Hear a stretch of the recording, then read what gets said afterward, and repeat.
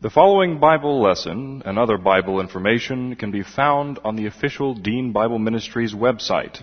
That's found at www.deanbible.org. That's www.deanbible.org. Dr. Dean is the pastor of West Houston Bible Church. And now, here's Dr. Dean with the Bible lesson. Good morning. We want to welcome you to our Sunday morning worship service here at West Houston Bible Church. Before we begin, I have a couple of announcements. First of all, a reminder that we're going to have a congregational meeting immediately following the morning service today. That shouldn't be a very long meeting. We just want to update the congregation on things that are going on and how things are progressing. Second announcement is contrary to the bulletin, there will be Bible class this Thursday night. And then, one more thing. We have another family night planned. Everybody showed up, had a great time at the last family night. The film this time will not be as long, but it'll begin at 5:30 p.m. on the afternoon of Saturday, August the 5th, which is in about 2 weeks. So you can get more information. You can talk to Mark Friedrich or anybody else involved in prep school and get information on that. Before we begin our worship time today, let's go to the Lord in prayer, ask His direction this morning. Let's pray. Our Father, it's wonderful to come together as a body of believers to study Your Word, to reflect on Your grace and Your goodness in our lives, and to worship You both in song and giving as well as in the teaching and learning about You and the study of Your Word. Now, Father, as we worship You this morning, we pray that we might have our focus on You, put aside the distractions, the problems, the difficulties we face in our lives, that we may recognize that under Your control, that everything is working out for Your purposes, and that we can relax in Your protection, secure in Your love, knowing that You can help us surmount and deal with every difficulty and problem we face in life. Now, Father, as we worship You this morning, we pray that everything we say and do glorifies You. We pray this in Christ's name. Amen.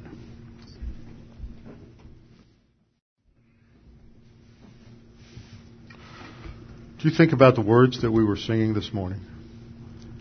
That first line, which we repeated again at the end, glorious things of Thee are spoken, Zion, city of our God. That's talking about Jerusalem. And having just returned from our tour over there, just really struck me how important Jerusalem is down through history. In fact, when I go up to Connecticut later this week for a conference up there, that's what I'm teaching on, is Jerusalem in history and prophecy.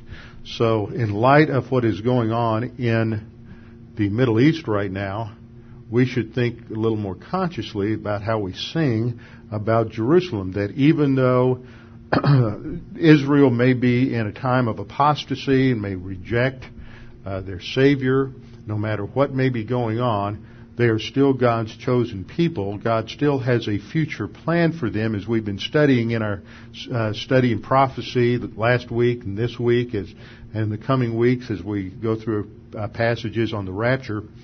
But that Jerusalem is still the city of God, and that won't ever change. Our scripture reading this morning is from Psalm 119. Psalm 119 is the longest psalm in the Old Testament and is written as a praise to the value of God's Word. We just sang about the fact that God's Word cannot be broken in that hymn, and that's a theme that is held in this and throughout this particular psalm.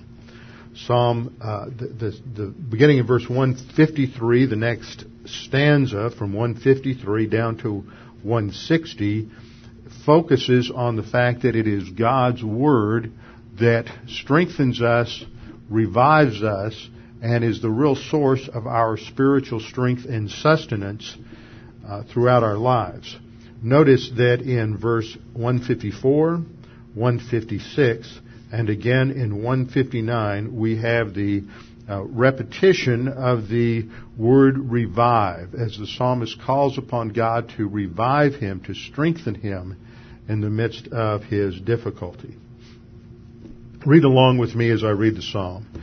Consider my affliction and deliver me, for I do not forget your law. Plead my cause and redeem me. Revive me according to your word. Salvation is far from the wicked, for they do not seek your statutes. Great are your tender mercies, O Yahweh. Revive me according to your judgments. Many are my persecutors and my enemies, yes, yet I do not turn from your testimonies. I see the treacherous and am disgusted, because they do not keep your word. Consider how I love your precepts. Revive me, O Yahweh, according to your loving kindness. The entirety of your word is truth, and every one of your righteous judgments endures forever.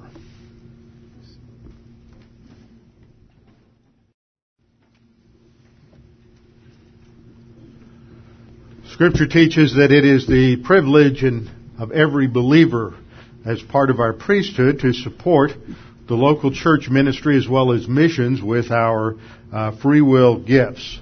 Giving is an expression of grace. The amount is not mandatory. Scripture in the New Testament teaches that it is as God has prospered us. It is an expression of our gratitude to God for all that He has given to us, and as such it is a measure of our grace orientation. As the men come forward to take up the collection, let's bow our heads in prayer. Father, we do thank you for the way you prosper us, the way you provide for us, the way you take care of all of our needs, for the homes we have, the cars we drive, the air we breathe. Father, we thank you for this nation, for its prosperity, for all that you have provided for us, that we may live in freedom and that we may learn your word and grow to spiritual maturity. Now, Father, as we give these gifts, we ask that you bless these gifts and the giver. We pray this in Christ's name. Amen.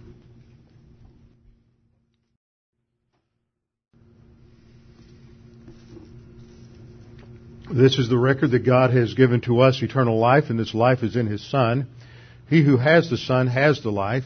He who does not have the Son of God does not have the life. He who believes on Him is not condemned, but he who believeth not is condemned already, because he has not believed in the name of the only begotten Son of God. For there is no other name under heaven given among men whereby we must be saved. For by grace you have been saved through faith, and that not of yourselves. It is the gift of God, not of works, lest any man should boast. For I am persuaded that neither death, nor life, nor angels, nor principalities, nor powers, nor things present, nor things to come, nor height, nor depth, nor any other created thing is able to separate us from the love of God which is in Christ Jesus our Lord. For of Him, and to Him, and through Him are all things, to whom be the glory forever. Amen. Before we begin our study of God's Word, let's make sure we're in fellowship. We'll have a few moments of silent prayer to give you the opportunity to use 1 John 1:9 if necessary. This is not just some rote, mechanical thing, but throughout the Scriptures, there's this emphasis that if we're going to worship God, come into His presence, then there must be a cleansing of sin in the life of the believer, not just at the positional cleansing that we have at salvation, but ongoing cleansing. And so the provision, the promise that God has given us in the New Testament is that if we simply admit or acknowledge our sins to Him, then at that instant He cleanses us from all sin, forgives us, we recover fellowship, and the sanctifying ministry of God, the Holy Spirit, continues to work in our life. So we always begin with a few moments of silent prayer, and then I'll pray. Let's pray.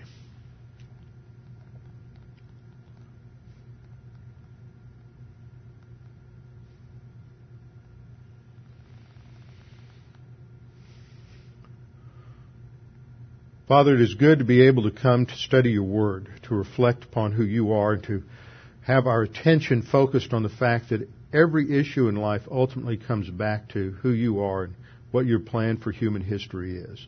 That history is not just a random collection of events, but that it is moving in a particular direction, and that the next stage in this historical outworking of your plan that we are aware of is the return of our Lord for us at the event known as the rapture. This is not something to be focused on in some sort of unhealthy curiosity, but that it is designed to comfort us and to be a comfort to us and to motivate us to be prepared for that any moment coming of our Lord. Now, Father, as we study these things today, may our faith in your word be strengthened, our motivation be greater to serve you, and that we may come to a greater appreciation of your plan and purposes in human history. We pray this in Christ's name. Amen. Last time we continued our study of Revelation chapter 3, verse 10. Revelation 3:10 is one of the key passages that help us to understand the relationship of the church today, that is the body of believers, those who have put their faith alone in Christ alone, those who have trusted in Him, are called the church, the body of Christ. The church came into existence in approximately AD 33, and the church ends this time period, and this group completes itself at the time our Lord returns for the church at an event known as the rapture. Revelation 3:10, while written to the church at Philadelphia, a church that existed in a certain time in history toward the end of the first century, a church that no longer exists, while this is written to that church, it is an instance, an expression of a greater promise that is articulated in different places in the New Testament, as we will see. And so it is a promise not only to that church, which was kept from the hour of testing, but it is a promise to every single believer in the church age. Here in Revelation 3:10, our Lord says, I also will keep you from the hour of trial, which shall come upon the whole world to test those who dwell on the earth. This period of time known as the hour of trial is known as the tribulation period, or the time of judgment.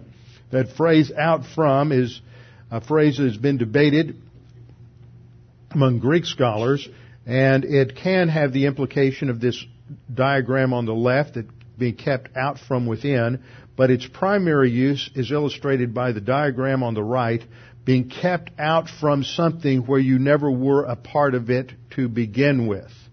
So that is the idea here. It is being kept from something without ever entering into that period of time. And so the clear teaching of Revelation 3:10 is that the church never even enters into this hour of testing, but they are kept from it. So that's our promise. But it doesn't tell us anything about how the church is kept from it. The other part of that verse, which we examined last time, is this phrase that's translated in the New King James, which shall come upon the whole world, which is actually a poor translation. It's a use of the Greek word melo, which indicates contingency, the hour of trial which is about to come. It doesn't say anything about when it will come, only that it is coming. We don't know when. And that word melo, along with some other words in the Greek, such as the Greek word ingus, indicate nearness of the coming of Christ. There's a group of about 3 or 4 Greek words that indicate this contingency that Jesus Christ coming for the church is at any moment. It is soon. He will come quickly. The Greek word there is tachus, T-A-C-H-U-S. And these words combined indicate the doctrine known as the imminent return of the Lord Jesus Christ. We studied that last time. And what we see in the foundation of this doctrine of the imminency of Christ's return is that there is no prophecy that must take place before the return of Jesus Christ for the church. If there were a prophecy that had to be fulfilled before Jesus returns for the church, then we would not be looking for the blessed hope of our Lord's return, Titus 2:13, but we would be looking for that intervening event, that next event in prophecy. This is why you have a problem today with a lot of, some cases, well-meaning folks who get all concerned about the signs of the times. And every time there's violence in the Middle East, and every time Israel gets involved in a war, and every time there is an alliance of Arab countries against Israel, people start thinking that this is the prelude to the Battle of Armageddon. Most people don't even know what the Battle of Armageddon is.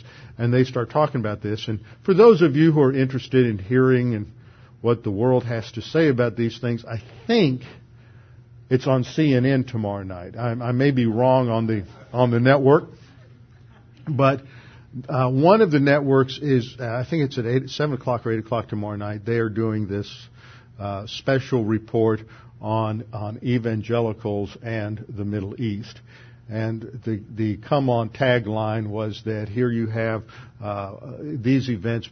Many Christians think this indicates that the Lord's coming is about to happen. And of course, most Christians don't think in terms of the rapture. They think in terms of the second coming.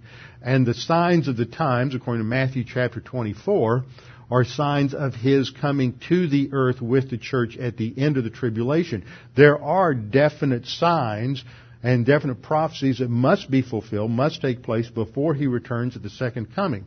Once you see those, you know that you can count down the events until Jesus returns. But the rapture is a distinct event that comes at least 7 years before the second coming, and it could happen at any moment. Nothing intervenes. The Antichrist isn't going to show up, despite what the Midnight Globe and the whatever the other rags are that you see at the checkout stand at the grocery store say. We won't know who the Antichrist is until we get to heaven. We're going to be raptured before the Antichrist is revealed. So if you know who the Antichrist is, then you've been left behind. That is the... So we have to be aware of the fact that we don't know who he is, we don't know when he's going to come, and we don't know anything else, but Jesus can come at any moment. The other thing you run into is people who try to identify the rapture with one of the feasts of Israel. In fact, I talked with someone this last week who has done all of these studies showing that the rapture must occur on the day of Rosh Hashanah. Now, it could occur at any time during the day of Rosh Hashanah. That's how he gets around the imminency. Oh, well, the rest of the year I can just relax, but since Rosh Hashanah comes in September, I guess it's almost August, I better start cleaning my act up because Jesus could come back in September. But if you reach Rosh Hashanah and he doesn't come back, well, we just breathe a sigh of relief and wait another year, right? So this is just silliness, but people get all caught up in all kinds of things. I remember when I was pastoring in Irving, Texas, back in the late 80s, and there was a man who wrote a book called 88 Reasons Why the Rapture Will Occur in 1988.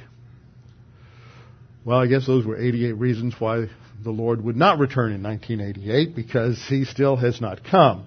So people get very concerned about these things, and so it's interesting how the timing has worked out that we're on the subject, Revelation 3:10, while all of this is going on in the Middle East, and I'm sure that you will see and hear many different things. So you need to be prepared to enter into dialogue with people and discuss these things with folks. In fact, that reminds me of a conversation I had with a young man who's now a pastor, just recently entered into a pastoral ministry. But several years ago, he was teaching a teenage class at another church, and he went out to dinner with several people from that church, and he decided to get a little conversation going at the dinner table. And they had already been talking about different doctrinal things and different things in the Scripture, and he said, somehow they got into the subject of apologetics in 1 Peter 2:15, that we should always be ready to give an answer for the hope that is in us.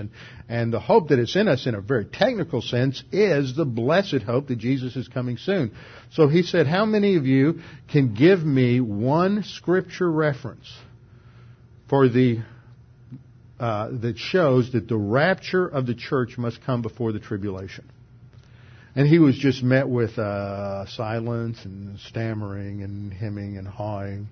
And so he said, just one passage to indicate that the rapture comes before the tribulation. Everybody here believes the rapture is going to come before the tribulation. You give me one passage that indicates that?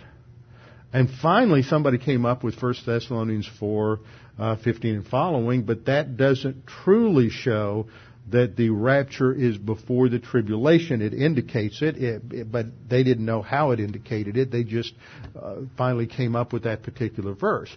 But you see, in light of First Peter, it is in 1 Peter 3:15. It is important for all of us as believers to be able to give an answer for that hope, that confident expectation, which is a very future-oriented word, that is within us. So the next 2 or 3 weeks, I want to take a study of the rapture. It's not only part of our study in Revelation 3:10 as a foundation, but it also, I'm using it to set the stage, because it's not long before we shift out of the 7 letters to the 7 churches into the future part of the book of Revelation. Now, at the end of Revelation 3 into Revelation 4, there's no real discussion of the rapture. It's just that nobody talks about the church anymore.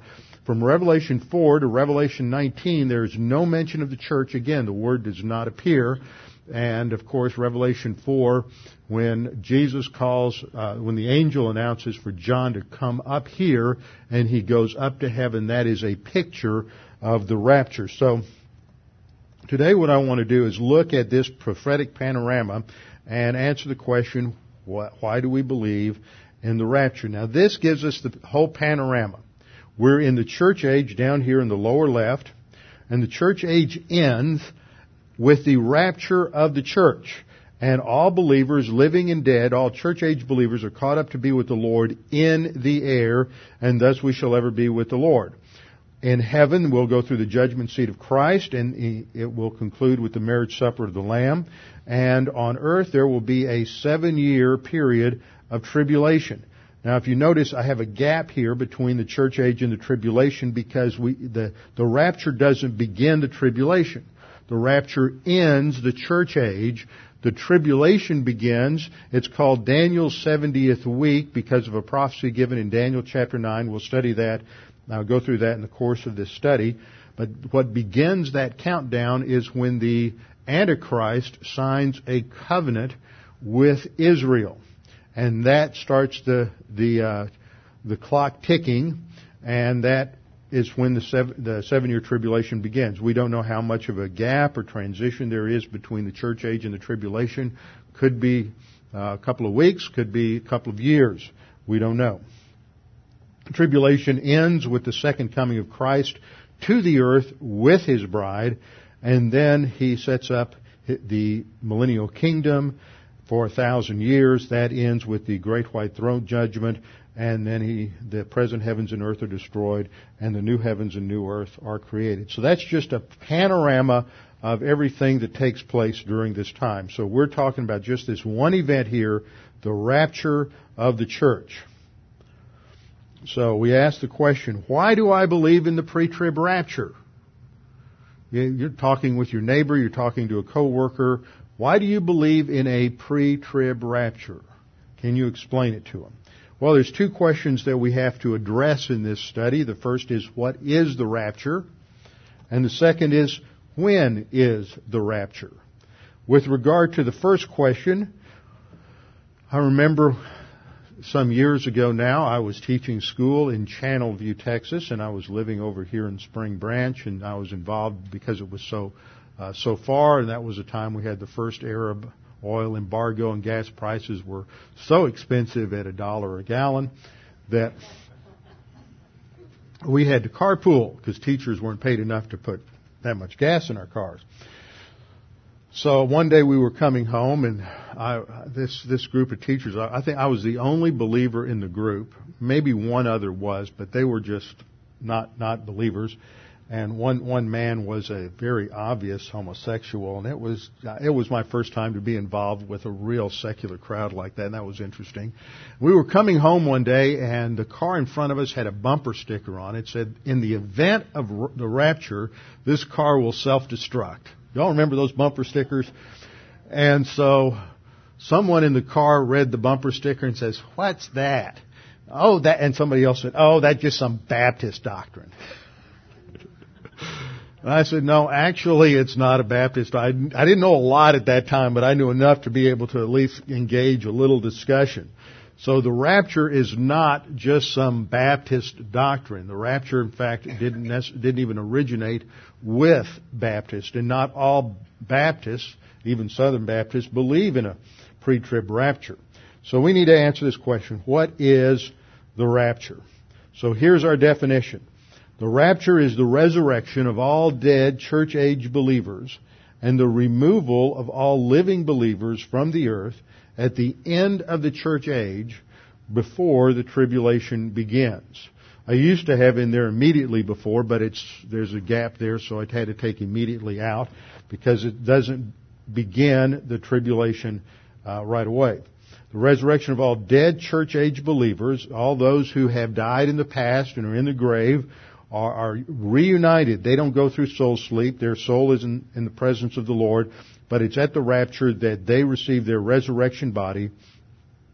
The dead in Christ are raised first, then we who are alive and remain shall be caught up together with them in the clouds to meet the Lord in the air. That's 1 Thessalonians 4:17. So that's the rapture. So let's look at some of these passages. The key passage, what I want to do first of all is look at the key terms, because that's another question that you'll see is you'll talk to somebody who might have heard a little bit or studied a little bit and say, "Well, you believe in the rapture. Where do you find that word in the Bible?" The Bible never talks about the word rapture. Where does that come from? That's not a biblical doctrine. Well, that is not true at all. And even if it were true, it's not important, because there are many words that we use that have entered into theological vocabulary down through the centuries to explain biblical concepts. For example, the word the Trinity is not found anywhere in the Scripture. The word Trinity comes from the Latin word Trinitas, which was coined by a church father by the name of Tertullian in the 3rd century in order to explain what the Bible taught about 3 persons in the Godhead, Father, Son, and Holy Spirit. But prior to that, they just didn't have the vocabulary for it. They believed it, but they didn't have the vocabulary for it. Another word would be the hypostatic union that we talk about. That word is not found anywhere in the Bible. Hypostasis is in Hebrews chapter 1, but not in exactly that sense. It comes out of a creed that was written in the about 451 A.D. 451 at the Council of Chalcedon. And it was used in some of the earlier creeds, but it gets its definition that we use for the hypostatic union of the Lord Jesus Christ, the union of His deity and humanity in one person, out of the Chalcedonian Creed.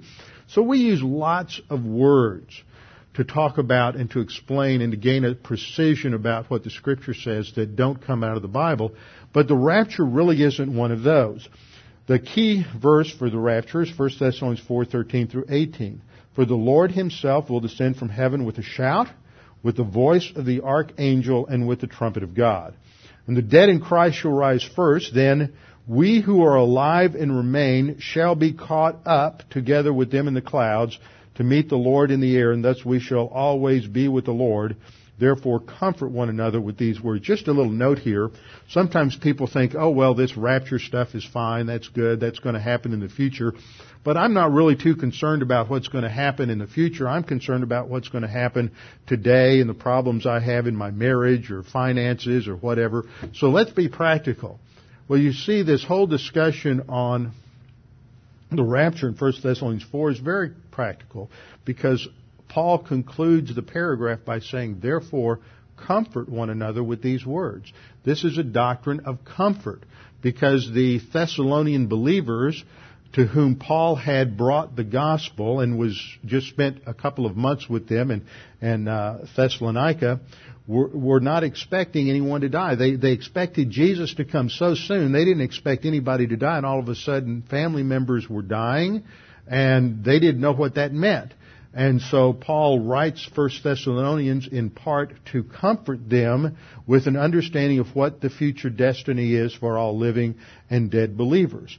And in that, he uses this word, we who are alive and remain shall be caught up to be with the Lord. The Greek word there is the word harpazo. Harpazo. Harpazo means to be caught up, to seize upon something with force, and to snatch up. When the New Testament was translated from Greek into Latin, the Latin word that was used was the word rapturo, as I have highlighted there in yellow. Rapturo, which is where we get our English word rapture. So indeed, rapture is a biblical word. It's just based on a Latin word rather than a Greek word. There are other raptures that are mentioned in the Bible where this word harpazo is used.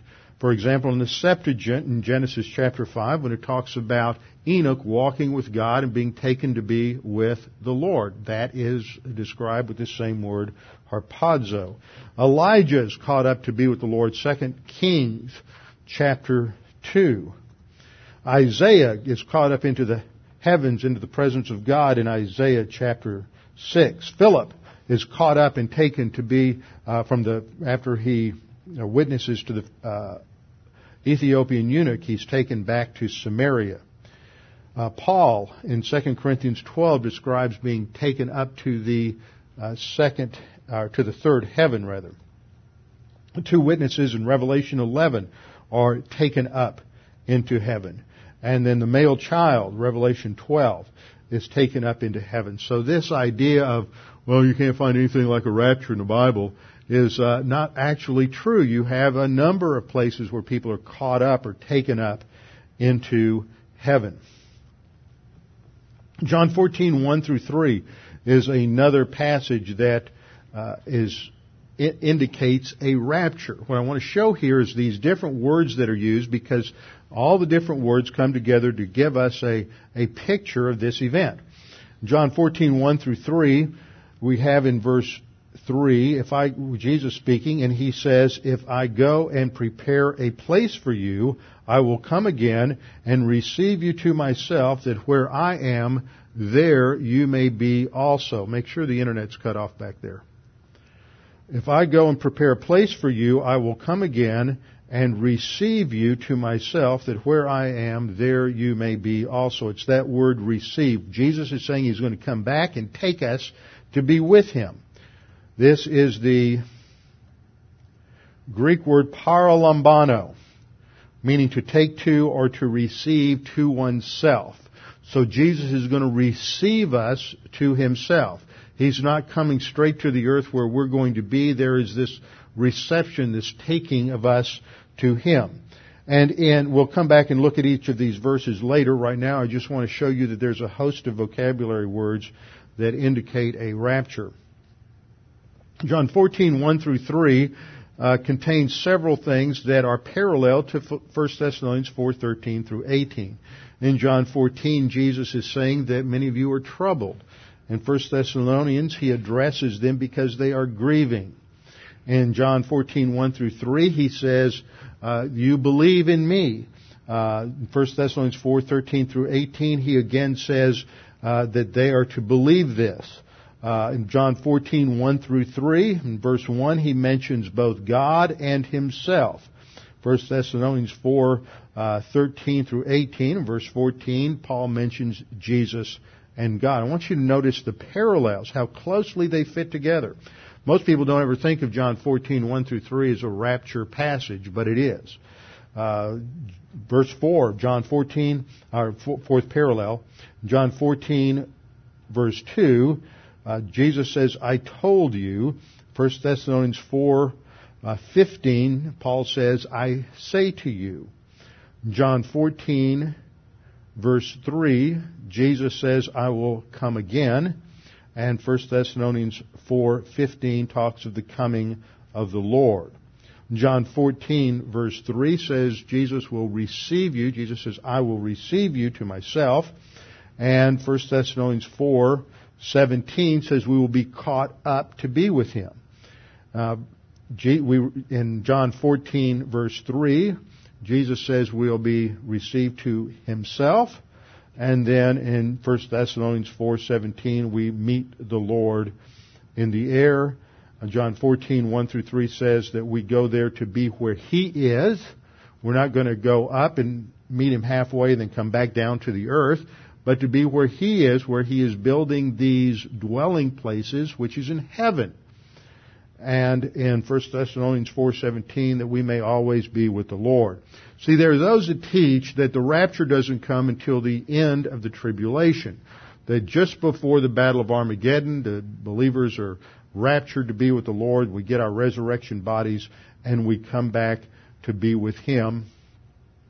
And so it's sort of a yo-yo thing. We just go up and come right back down. And yet, John 14 indicates that we're taken to be with the Lord in the heavens. Another verse is 2 Thessalonians 2:1. Now we request you, brethren, with regard to the coming of our Lord Jesus Christ and our gathering together to Him. So this word gathering together describes what happens at the rapture.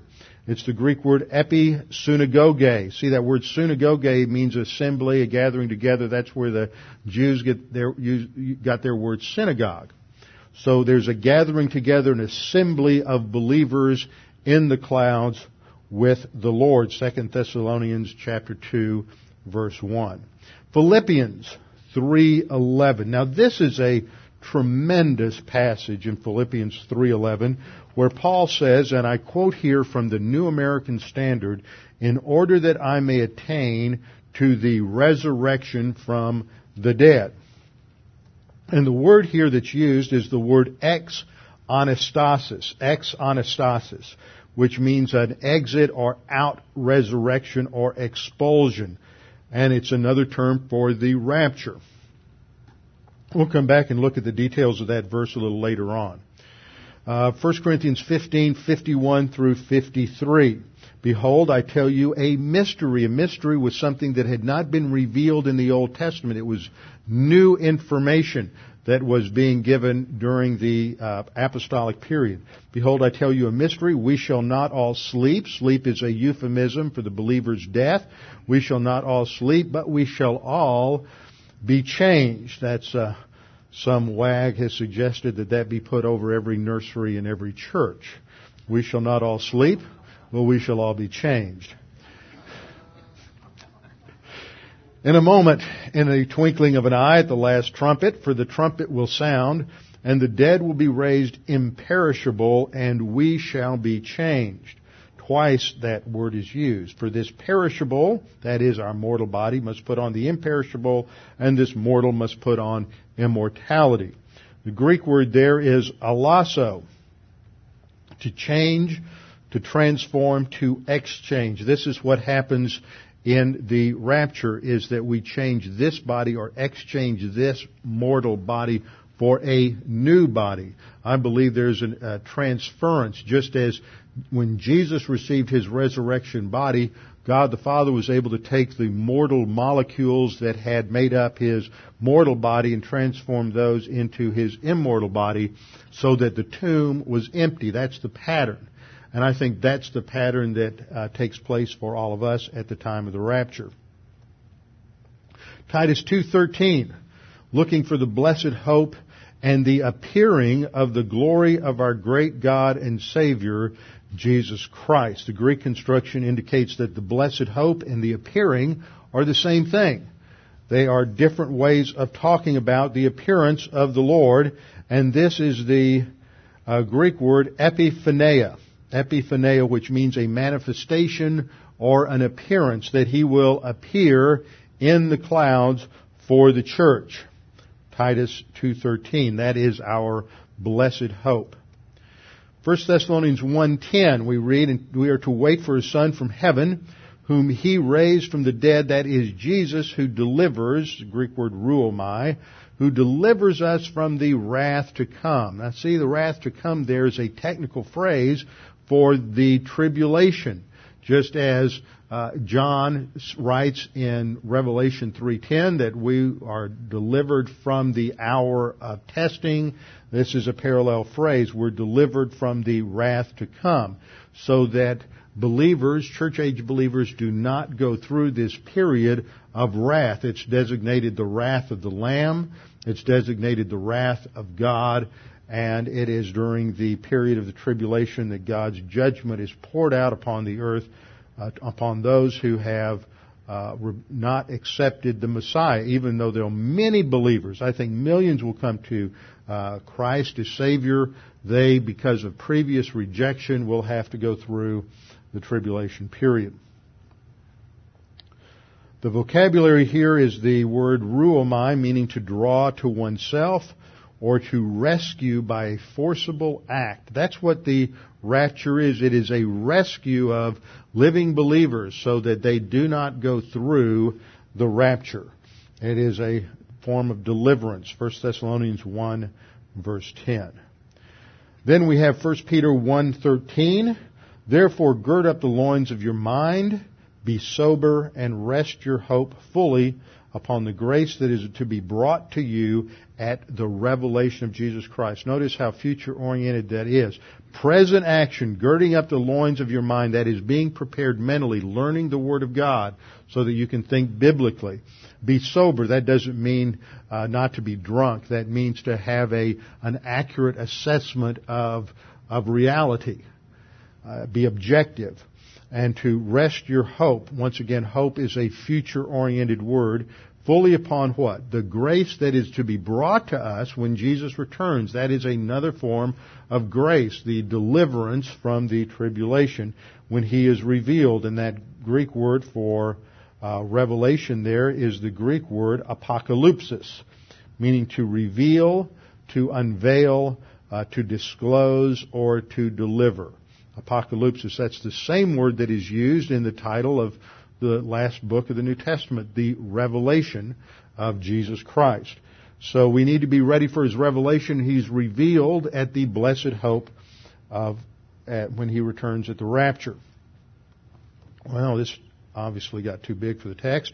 James 5:7 says, be patient, therefore, brethren, until the coming of the Lord. That's the Greek word parousia. Parousia can be a technical word for the rapture in terms of the context, or it can be a general word for His coming. It can even be used for the second coming, but we need to make sure we include it in our list.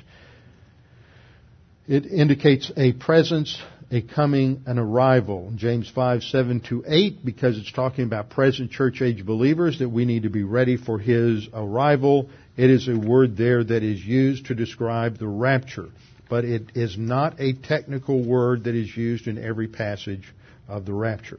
So those are our key words, various Greek words that all describe what happens at this event when we are received to Jesus, when we're gathered together. It is an exit resurrection.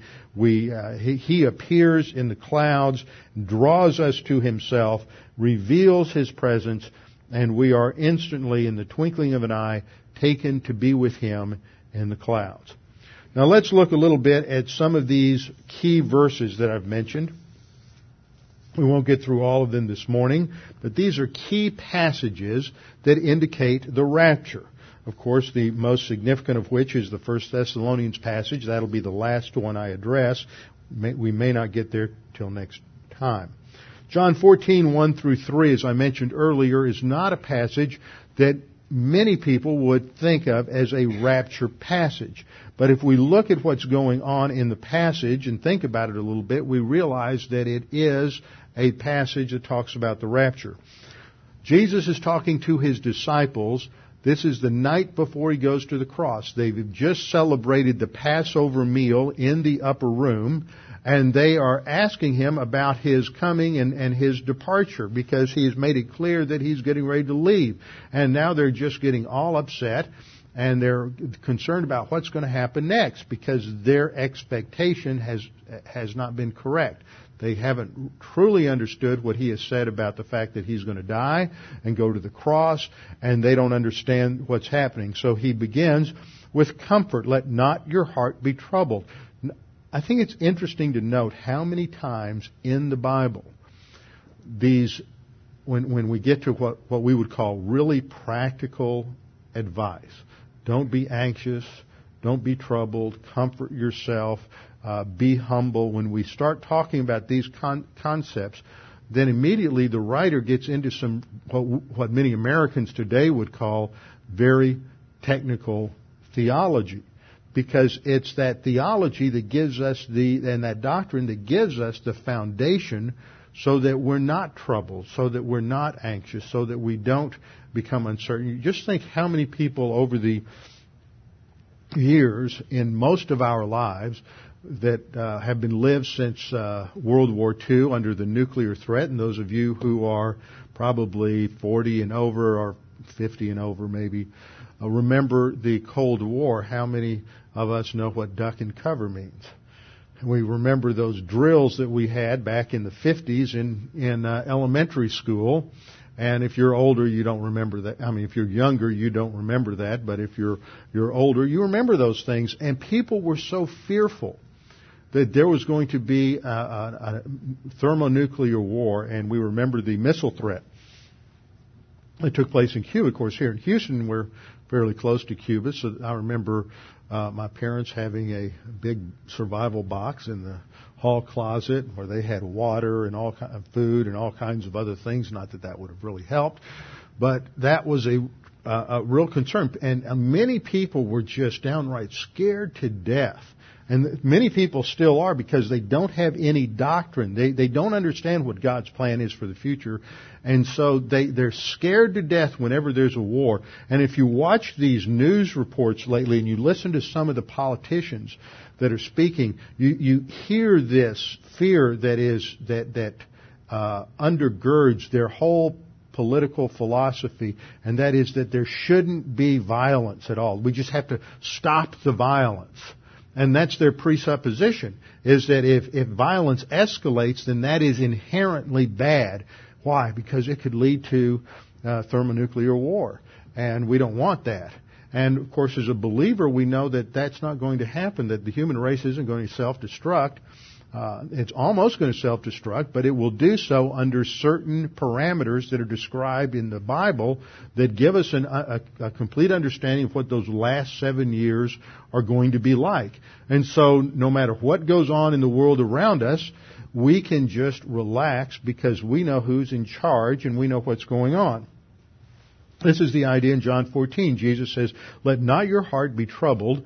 Believe in God. Believe also in me." In other words, the focus of the stability of our mental attitude is in God. Trust in Him. Don't put your eyes on the circumstances like Peter did when he's out there walking on the water, and all of a sudden he realized that he was walking on the water. I mean, you can just picture the expression on his face. And he saw a wave coming, and all of a sudden He takes his eyes off the Lord and he focuses on the negative circumstance, and next thing you know, he's sinking. So that's the idea. Trust in God, and you can relax about the waves, the crises, whatever they are in life. The economic turmoil that can come with war, the military threat. Even if our lives are threatened and we die, we're just going to be absent from the body and face to face with the Lord. How much worse could it be, huh? Okay, my Father's house, Jesus says, are many dwelling places. Old King James had many mansions. These are where we're headed. If it were not so, I would have told you, for I go. Where's he going? He's talking about that after the crucifixion and the resurrection, there'll be the ascension. He's going to go to heaven. For I go to prepare a place for you. Where is that place for us? Is it on earth or is it in heaven? It's in heaven. I go to prepare a place for you, and if I go and prepare a place for you, I will come again and receive you. That's that word we looked at earlier, paralambano. I'll receive you to myself, that where I am, where's that? That's got to be in heaven, because that's where He's preparing the place for us.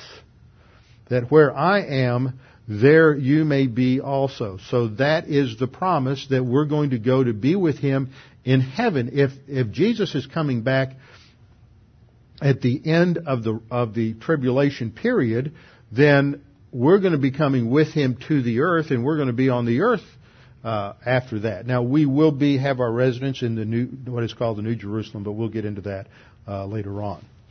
Another passage that ties into this relates to His ascension. Jesus ascended literally, bodily, and visibly to heaven, and He's going to return the same way. This is what the angels announced in Acts 1:11, as the disciples are all standing around with their mouth open as Jesus shot up into heaven.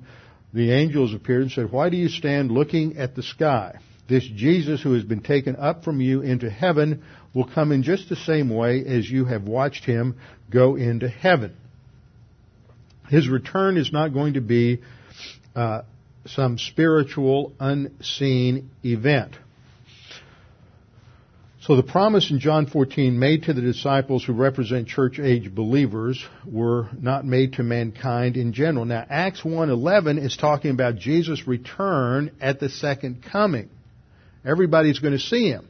But the rapture, the unbelievers aren't going to see Him. He's going to be up in the clouds. So He's not going to be seen there. So Acts 1:11 is talking about a different kind of event. The rapture is going to be unknown by many people. They're just going to know that there's a lot of folks have disappeared. That's why some people refer to it as a secret rapture. I think that's a poor use of terms. The point here is that earth is not the future hope or the destiny of the church.